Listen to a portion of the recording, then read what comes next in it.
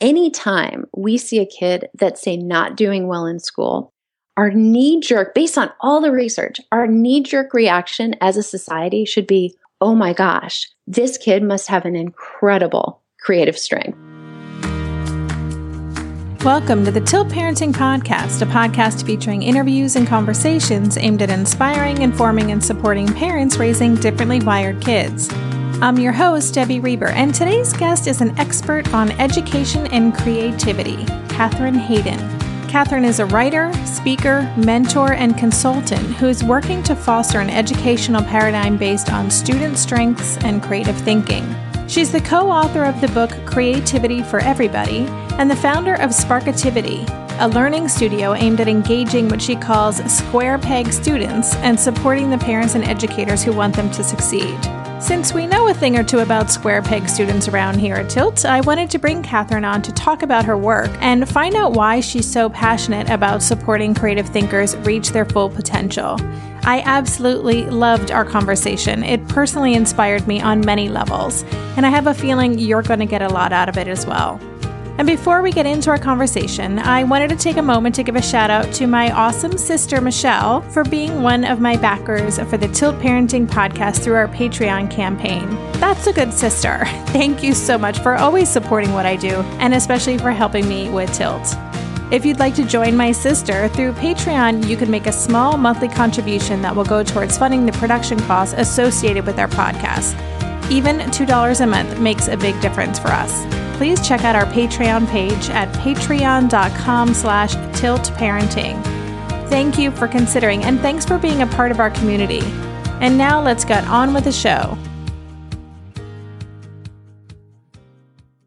Hey everyone, Debbie Reber here with the Tilt Parenting Podcast, and I'm happy to welcome to the show Kathryn Haydon, a writer, speaker, mentor, and consultant who also happens to be the founder of Sparkativity, a consulting practice that helps kids, families, and teams find freedom, purpose, and productivity through awareness and application of creative strengths.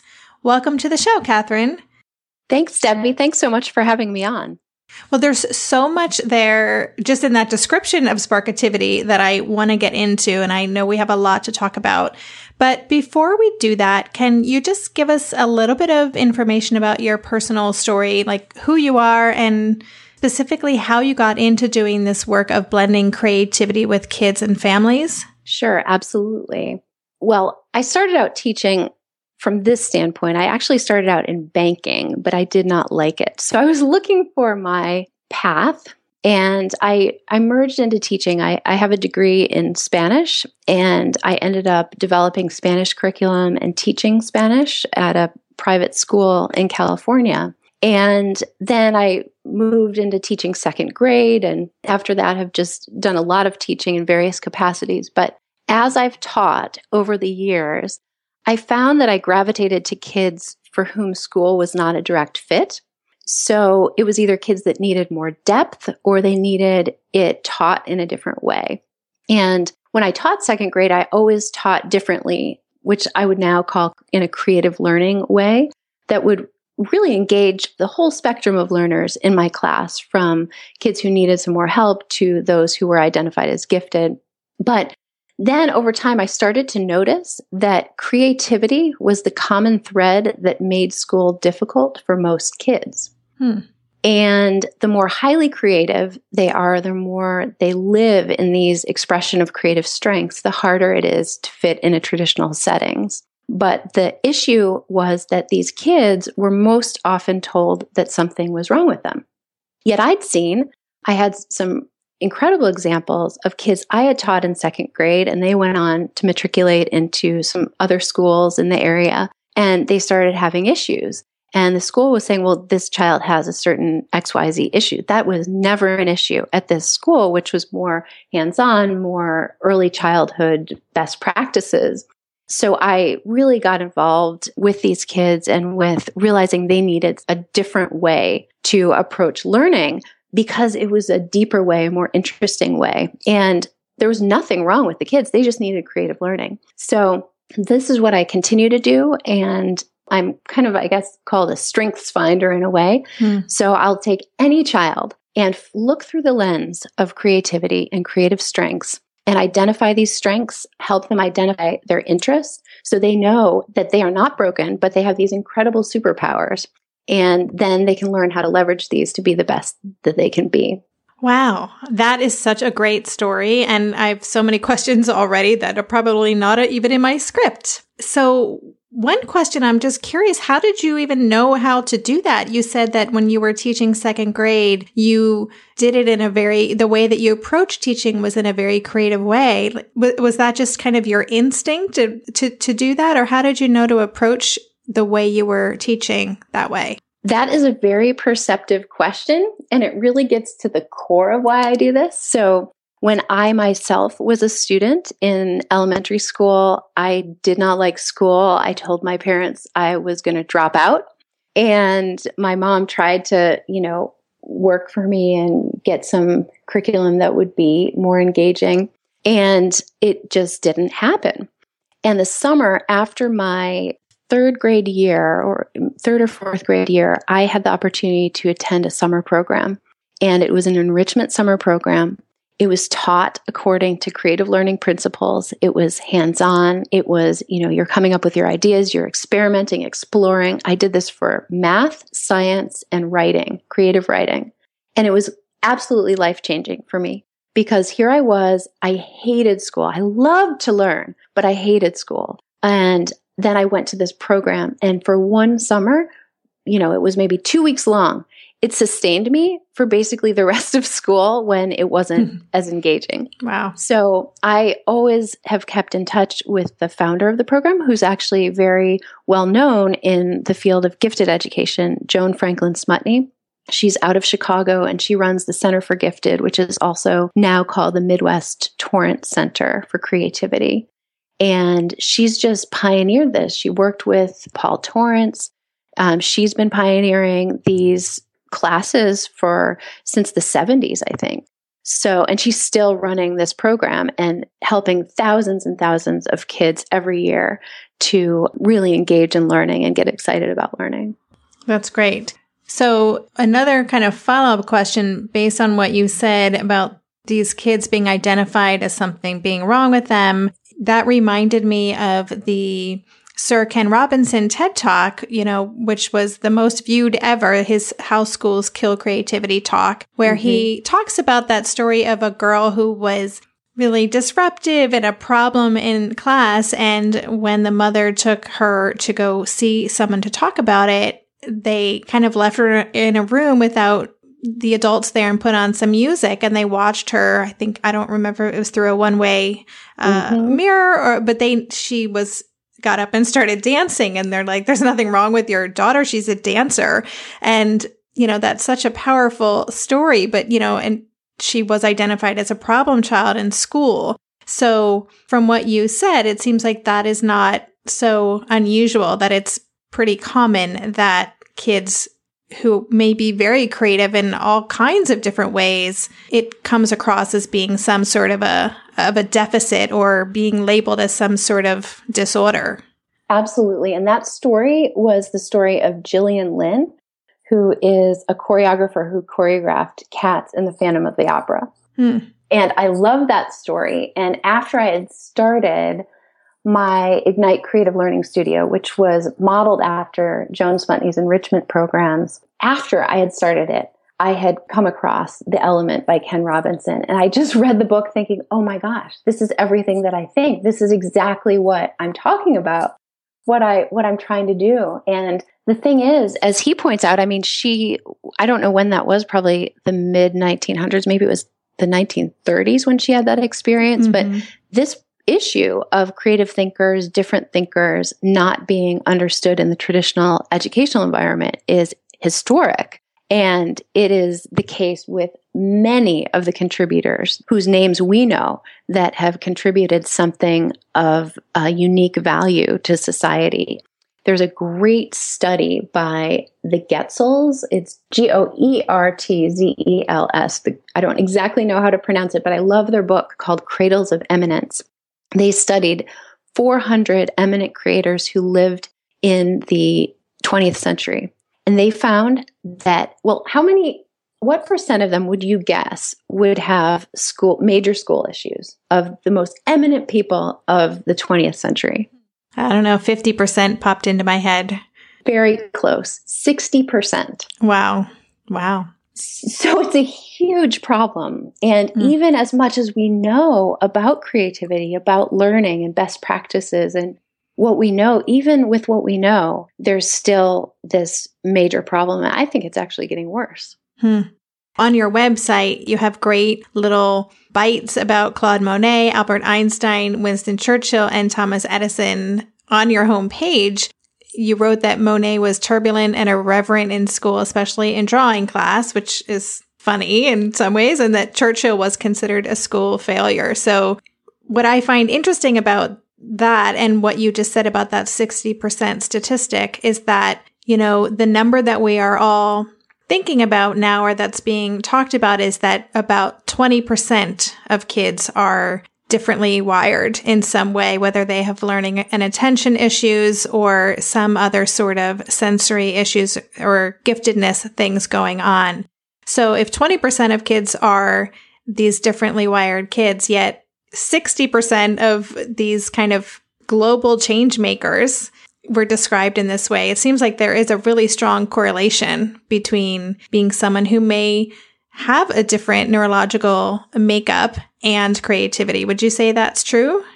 I would agree. And I believe that is true with all of my experience working with kids, hundreds and hundreds and hundreds of kids.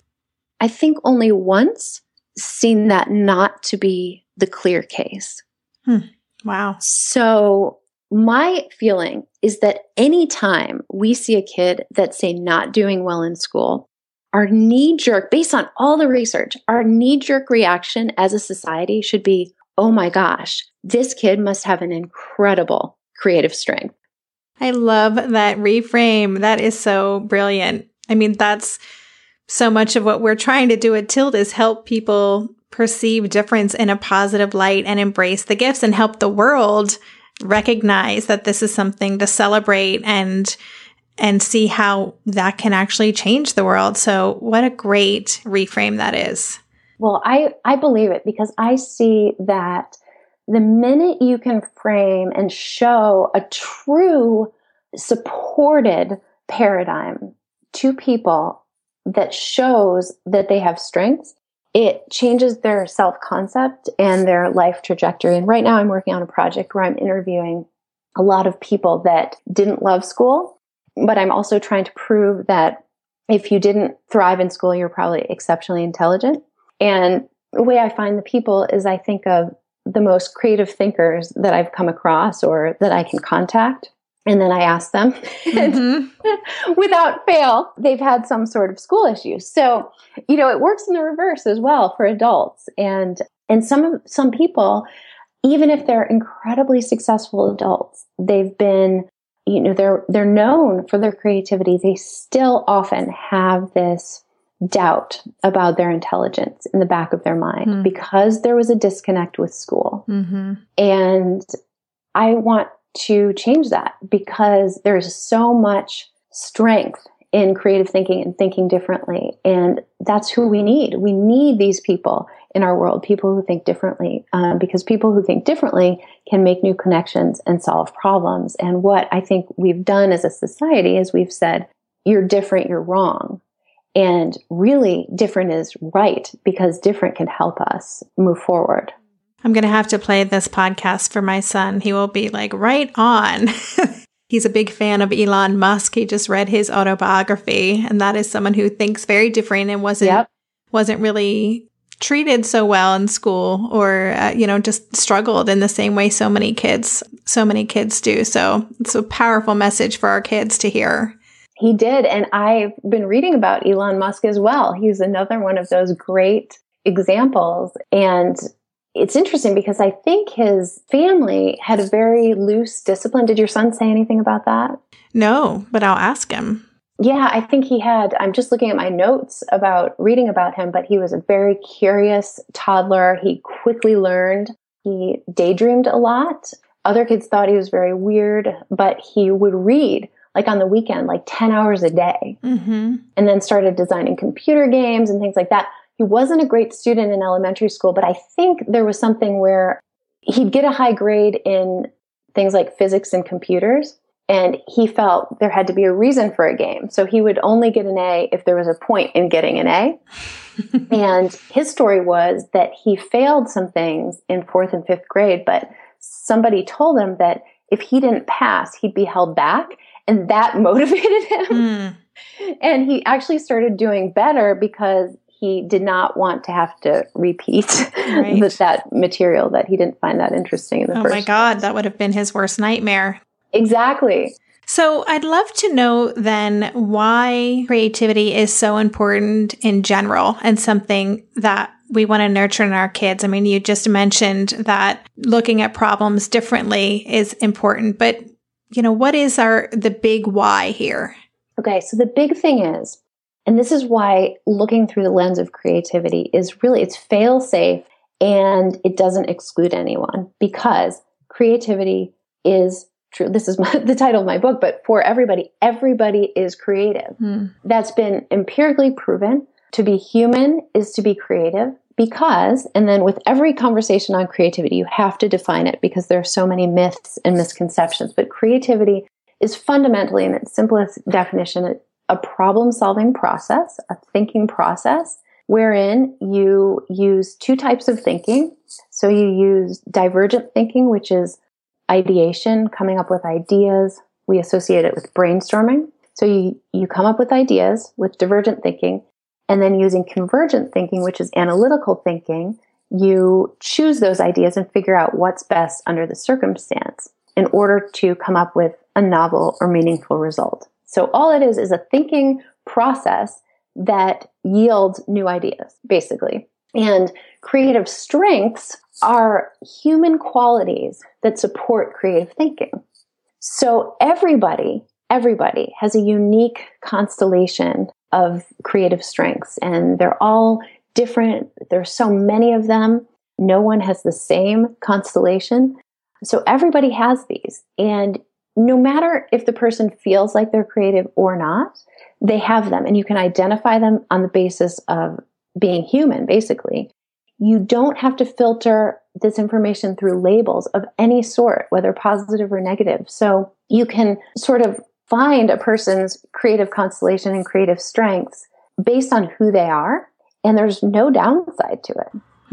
And it gives them confidence, it gives them tools. Then there's a whole huge field of best practices and really a science that we know how to support creativity and creative thinking. So there are certain principles that then you can use to support these. And they're actually very intuitive.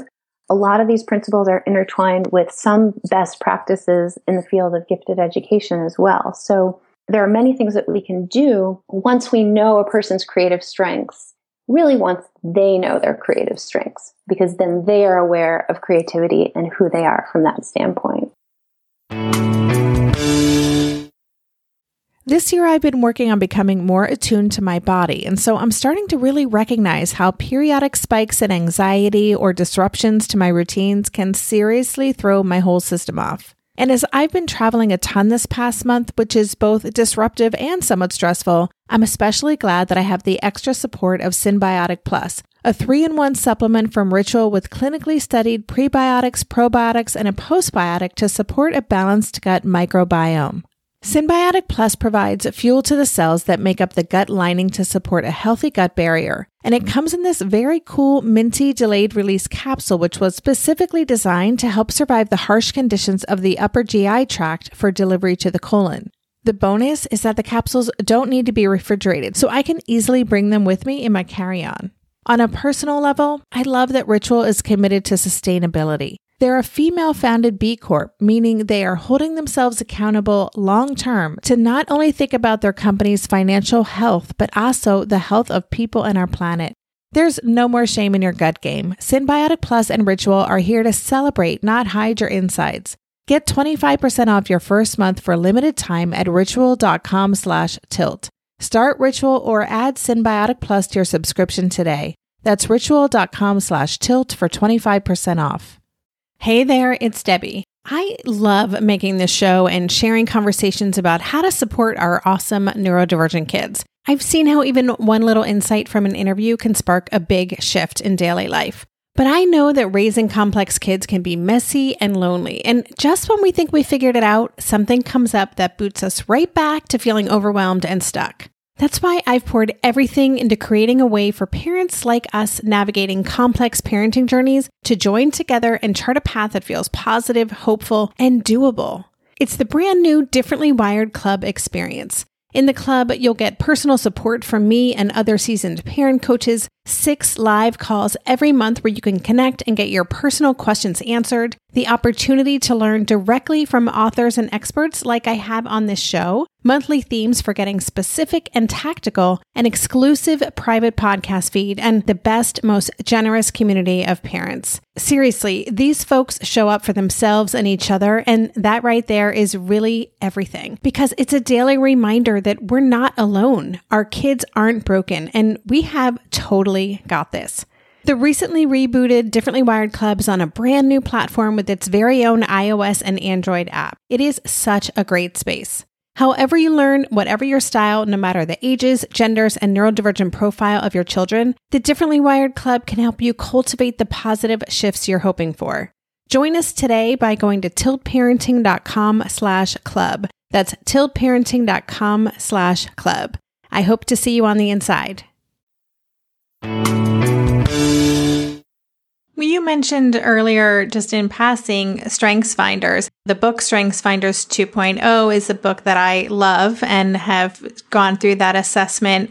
And I think there's a version of it for kids or maybe teenagers as well. But I don't know, is that a book that you use? You know, when I said that, I didn't really connect it with the book. I know of the book. Okay, I haven't really used it. But there are lots of tools. And I think that one is not exactly in the science of creativity. So nothing wrong with it. It's, I think, a good book and it's been very useful to people.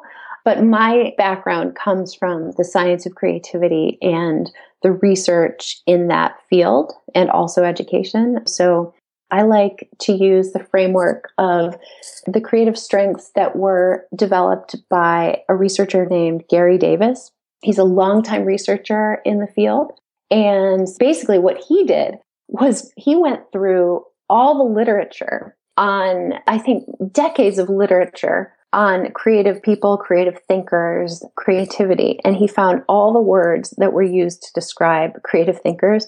And he boiled hundreds and hundreds of adjectives down into 16 creative strengths. So that's the one that I just find is simple to use when I share with people. But I also use other methods kind of depending on the person. Well, what I love about whether you're using that or the Strengths Finders 2.0 book or any of these tools that, you know, as you said, it's about the person learning more about who they are and recognizing what their strengths are and really promoting a strengths-based approach to everything, right? You know, and I think so much of our education, or kind of a traditional education system, is so focused on deficit, you know, oh, you're not good at that, so let's do more of that, instead of, well, you're really great at these things. Let's figure out how to teach you in a way that supports those strengths and uses them. Exactly. And because we live in kind of a deficit, negative-based paradigm, some parents might find it easier to get to the creative strengths through the negative, because the negative is what's normally pointed out. And Gary Davis, at the same time, talked about certain negative traits. He called it common negative traits of some creative persons sometimes. So it's a great label. So he found 7 of these that include like being hyperactive, absent-minded, childish, argumentative, impulsive, egotistical, and neurotic.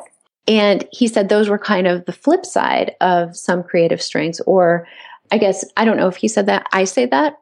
And what I see with kids is that if they're not understood for who they are, and often that means their own creativity isn't understood by others, and if they don't have a pathway for that, sometimes these creative strengths will manifest as these sort of, you know, more negative seeming characteristics. But once you can say even, you know, you're daydreaming a lot, Some people might think that means you're forgetful, but do you know that that's actually a huge creative strength? Daydreaming, because it brings space for the imagination and to ponder.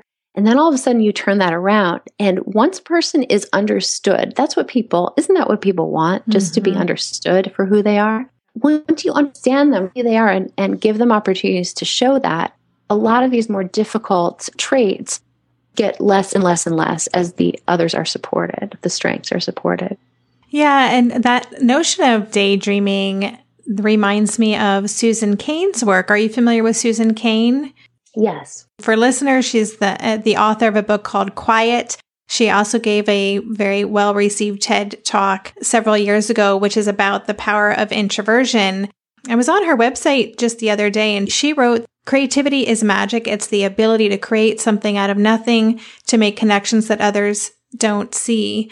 But she also writes that though creativity is magical, a lot of times creative people aren't seen or valued as leaders, which I thought was really interesting. It's something, just like daydreaming seems like it's a negative thing, or being kind of within or introverted, which is another way of just taking time to kind of brainstorm and dream and scheme and imagine, isn't necessarily valued.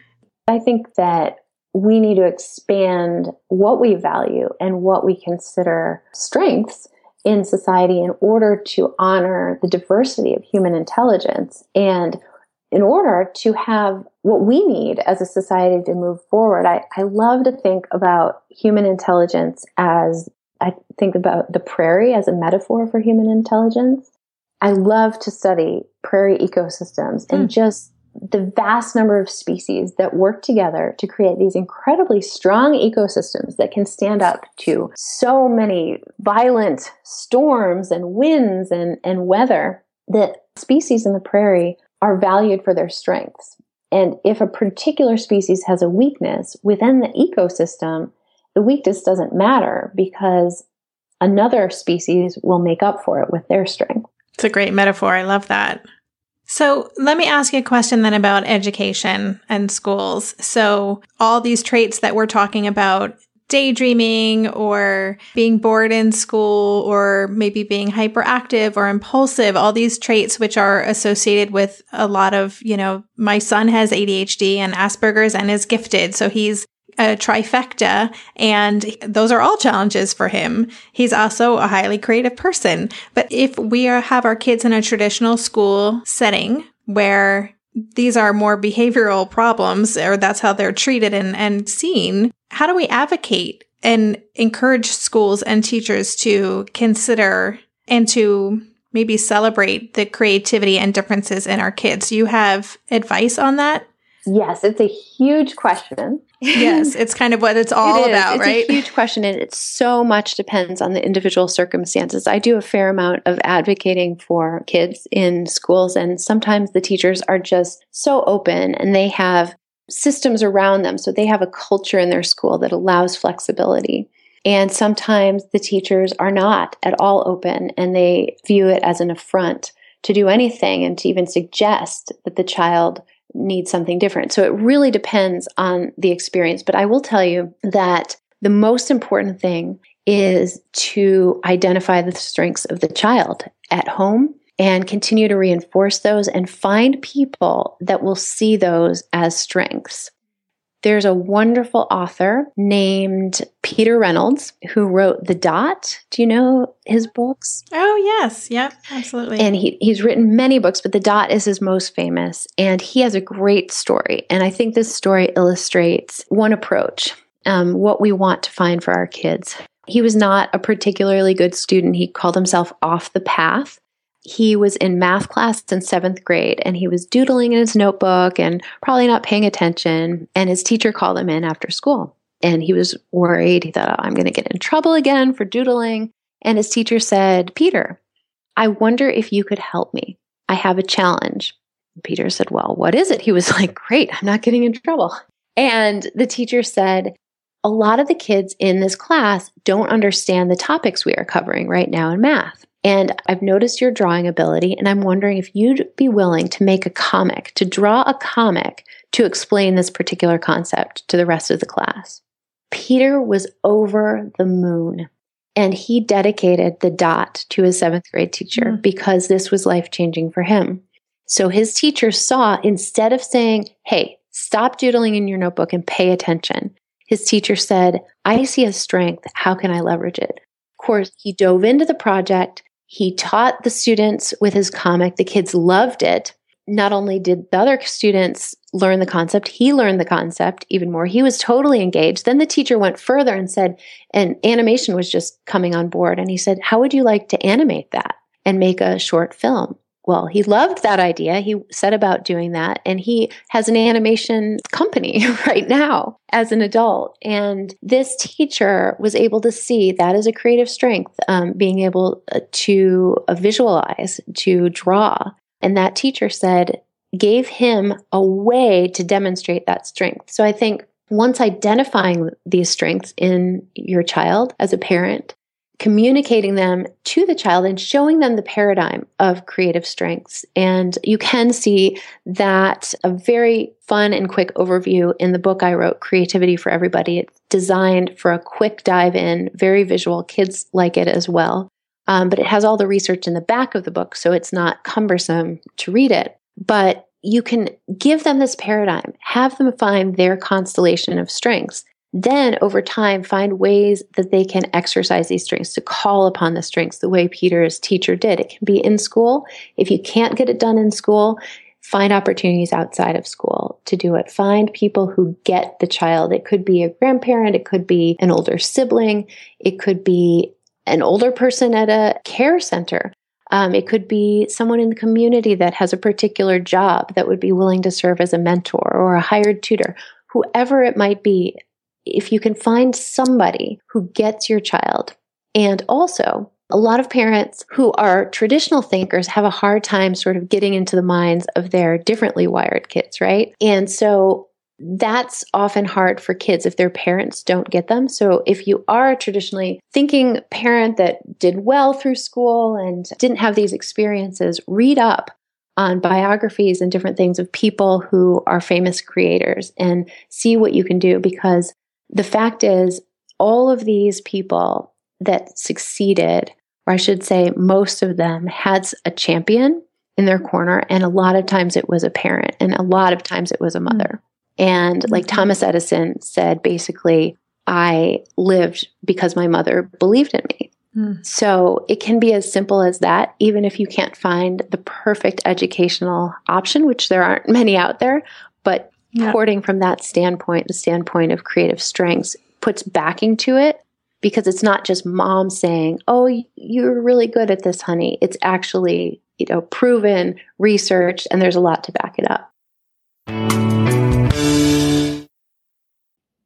Feel like you're the martyr in your family? You're not alone. Hey, this is Joanne. And Bree. And we're from the No Guilt Mom podcast. Bree, we talk to a lot of moms. Yeah, we sure do. And if you're a mom who has a to-do list that is so massive that you get overwhelmed and you shut down, or if you fall into the habit of doing everything for everyone and don't know how to change it, we can help you become a no-guilt mom. We're going to take you from family martyr to family model. That's role model, so that you role model the behavior that you want to see out of your kids. You're going to go from being tired and overwhelmed to energized and guilt-free. Every week, you'll get actionable strategies that you can implement right away from the experts that we interview and from us. We also have a whole lot of fun, so check out the No Guilt Mom podcast everywhere you listen to your favorite shows.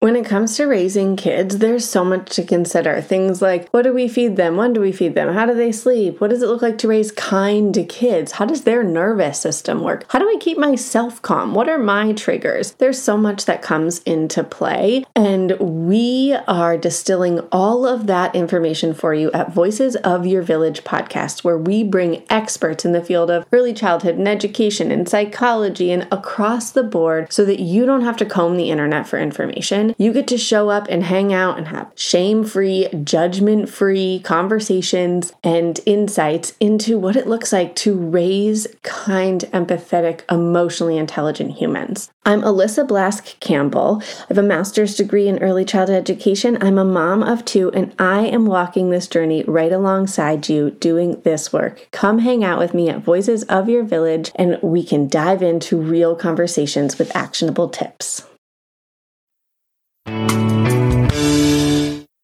Gosh, I am so inspired by this conversation. It's really fascinating to me. And, that story about Peter Reynolds' teacher is, it's just a reminder of it really can just be one person, really seeing who your child is that can make all the difference. And also a great reminder, also, as you just mentioned, of the role that we can play in our kids' lives. And I appreciate you kind of sharing those tips, especially for parents who may struggle with really understanding what's going on with their kids. And that's actually feedback I get a lot. In the TILD community, there's a lot of differently wired parents in our community raising their differently wired kids, but there are a number who aren't, and their kids are like aliens to them in some way. So I think that's a great idea, is to read up on the Elon Musks and the kind of the change makers and understand what's really going on and find ways to be their champion. That's great. There's another great book that I love. Have you read Creating Innovators by Tony Wagner? I have not, no. That's a great one. He's come up with another one recently that I haven't read, but that one I just have enjoyed because I think it's probably great really for parents of any age, but it speaks directly with interviews with young adults. But it talks about how these parents in his case studies to have very successful, innovative kids in young adulthood, but how they raised them. And a lot of times it was really defying the system or allowing some flexibility within the system. So that's another good one. It's not a quick read necessarily, but it's a good read. Great. Thank you for that. And again, for listeners, we've been talking about a lot of books and resources. I'll include links to all of them in the show notes if you want to check this out. And before we go, you mentioned your book, Creativity for Everybody. Would you mind telling us a little bit about that and who it's for and what readers will get from it? Absolutely. So I love this book because I co-authored it with a colleague of mine who's a graphic designer and an artist. So we took this huge amount. If I had a visual, I'd show you this pile of academic research volume books on the science of creativity. That's really when I show it to people in talks that I give and things like that, I say, did you like what I just said about creativity? Oh, yeah, it was great. Would you like to read more about that? Oh, yeah. Well, would you read this book? And I hold up these volumes of academic research and they look at me like, no. Are you kidding me? So I've got this stack of books that are, maybe a foot high. And then Creativity for Everybody is very thin. And if you open it, it's very visual and it has so much white space in it. It's more like a coffee table book. So you can open it, grab an idea from each page. It's called kind of a choose your own adventure. We say there are some things written along the side. So you can read the book sideways. You can read the book visually. You can read just the narrative in the front. You could read the research narrative in the back. So there are a lot of ways to approach it. And we did that because studying the science of creativity, which I have a master's in, you learn so many incredibly transformative principles, ideas. We boiled all this down into its essence so that anybody can just pick it up and gain a lot of this information on an introductory level that can really be transformative to looking at life from the standpoint of creative strengths and creative thinking, and not only what are creative strengths, but how, very simply, what are the principles on supporting them. So we did that on purpose so that busy parents and even kids could have access to these ideas from the science of creativity. Oh, that's great. Definitely going to check it out. It sounds like something everyone in my family would enjoy. So can you tell us how parents can find you online and learn more about what you do and just connect with you? Sure, absolutely. I have a website at sparkitivity.com, like you mentioned, and it has 3 I's in it. So it's SPARKITIVITY. sparkactivity.com. And there's a contact page there that goes directly to me. And we're also on Facebook under Sparkactivity and Twitter at Sparkactivity. So they're welcome to contact me in any way. I have a blog that I write on my website and also at the Creativity Post. A lot of times I cross-post them, but it's designed for parents and to help parents. And it's usually differently wired kids. I've never actually used that term, which I just love the term, how you've used it. And that's really what I'm getting at with a lot of them. And you can get a lot of support, I think, for helping support creative thinking by reading those articles. And of course, I work with a lot of families in various capacities. So really what they need. Sometimes parents just need, an hour conversation to kind of get everything clear. And sometimes I work with kids to mentor them. I do that a lot. And sometimes I just coach parents in terms of advocating for their kids in school behind the scenes. Sometimes I do it in the classroom, but it seems more and more these days coaching parents to go in. I'm kind of on the back end. I think that's more effective lately. Wow. Such great work that you're doing and so important, especially for differently wired kids and the parents raising them. This conversation for me personally has just been so interesting. And I think totally in alignment with what we believe that our kids, they see and experience the world differently, but because of that, they can have a huge impact on the world. So I really enjoyed exploring these different aspects of creativity with you. And I just want to say thank you again for being a guest today. Well, thank you, Debbie. And thank you for what you're doing. I saw an original early notice, I think, and I thought this is such a wonderful resource and opportunity to have a community, because that's what people need. They need others that are sharing an experience for support, because it's hard to go against the current. And it seems to me you're providing that camaraderie and tribe for people. Yeah, thank you so much. That's our hope. You've been listening to the Tilt Parenting Podcast. For the show notes for this episode, including links to Kathryn's Sparkactivity website, her book, and the rest of the resources we discussed on today's show, visit the show notes page at tiltparenting.com/session47. If you like what you heard on today's episode and you haven't already done so, please consider subscribing to our podcast on iTunes. Or if you have a few extra minutes, leave us a review. That really helps get our podcast more visibility. And lastly, if you're not already signed up for our newsletter, I'd love for you to join our Tilt Parenting online community. I send out short weekly updates with links to new content on the Tilt website, articles, and resources just for you. Thanks again for listening. For more information on Tilt Parenting, visit www.tiltparenting.com. Oh, hey, everybody. It's us, Blair and Molly, your old pals from Toddler Purgatory. Two moms who are also actors, who are also creative beings, who sometimes feel stuck. And this is our new podcast, Unsticking It with Blair and Molly. What happens when your creative spark just seems to disappear? Gone. Poof. Bye. See ya. What happens when life gets in the way of your creativity instead of nourishing it? That's what happened to Molly and me. We felt like the thing that drove us creatively stopped working, and impending doom had in fact impended. Totally. So we decided to do something about it. And that was steal ideas about getting unstuck from the most creative people we can find. We talked to guests about how to break through the mucky, gluey, sticky wall that can get between you and your creativity. We hear about their journeys, their successes, their challenges, and even their bougie coffee shop orders. And we're not just talking Bob Ross type paint on paper artists here, though we talk to them too. We're talking to actors, creative directors, dancers, and people who are working hard to be their best creative selves in a world that can sometimes feel real uncreative. We all have something to teach each other, so let's steal their ideas together. Join us, won't you, as we deep dive into how to unstick ourselves from the life gunk that can get in the way of our creative freedom. Pandemics, school calendars, world events, lack of sleep. Oh, get out of their life gunk. And let's get back to your best creative self.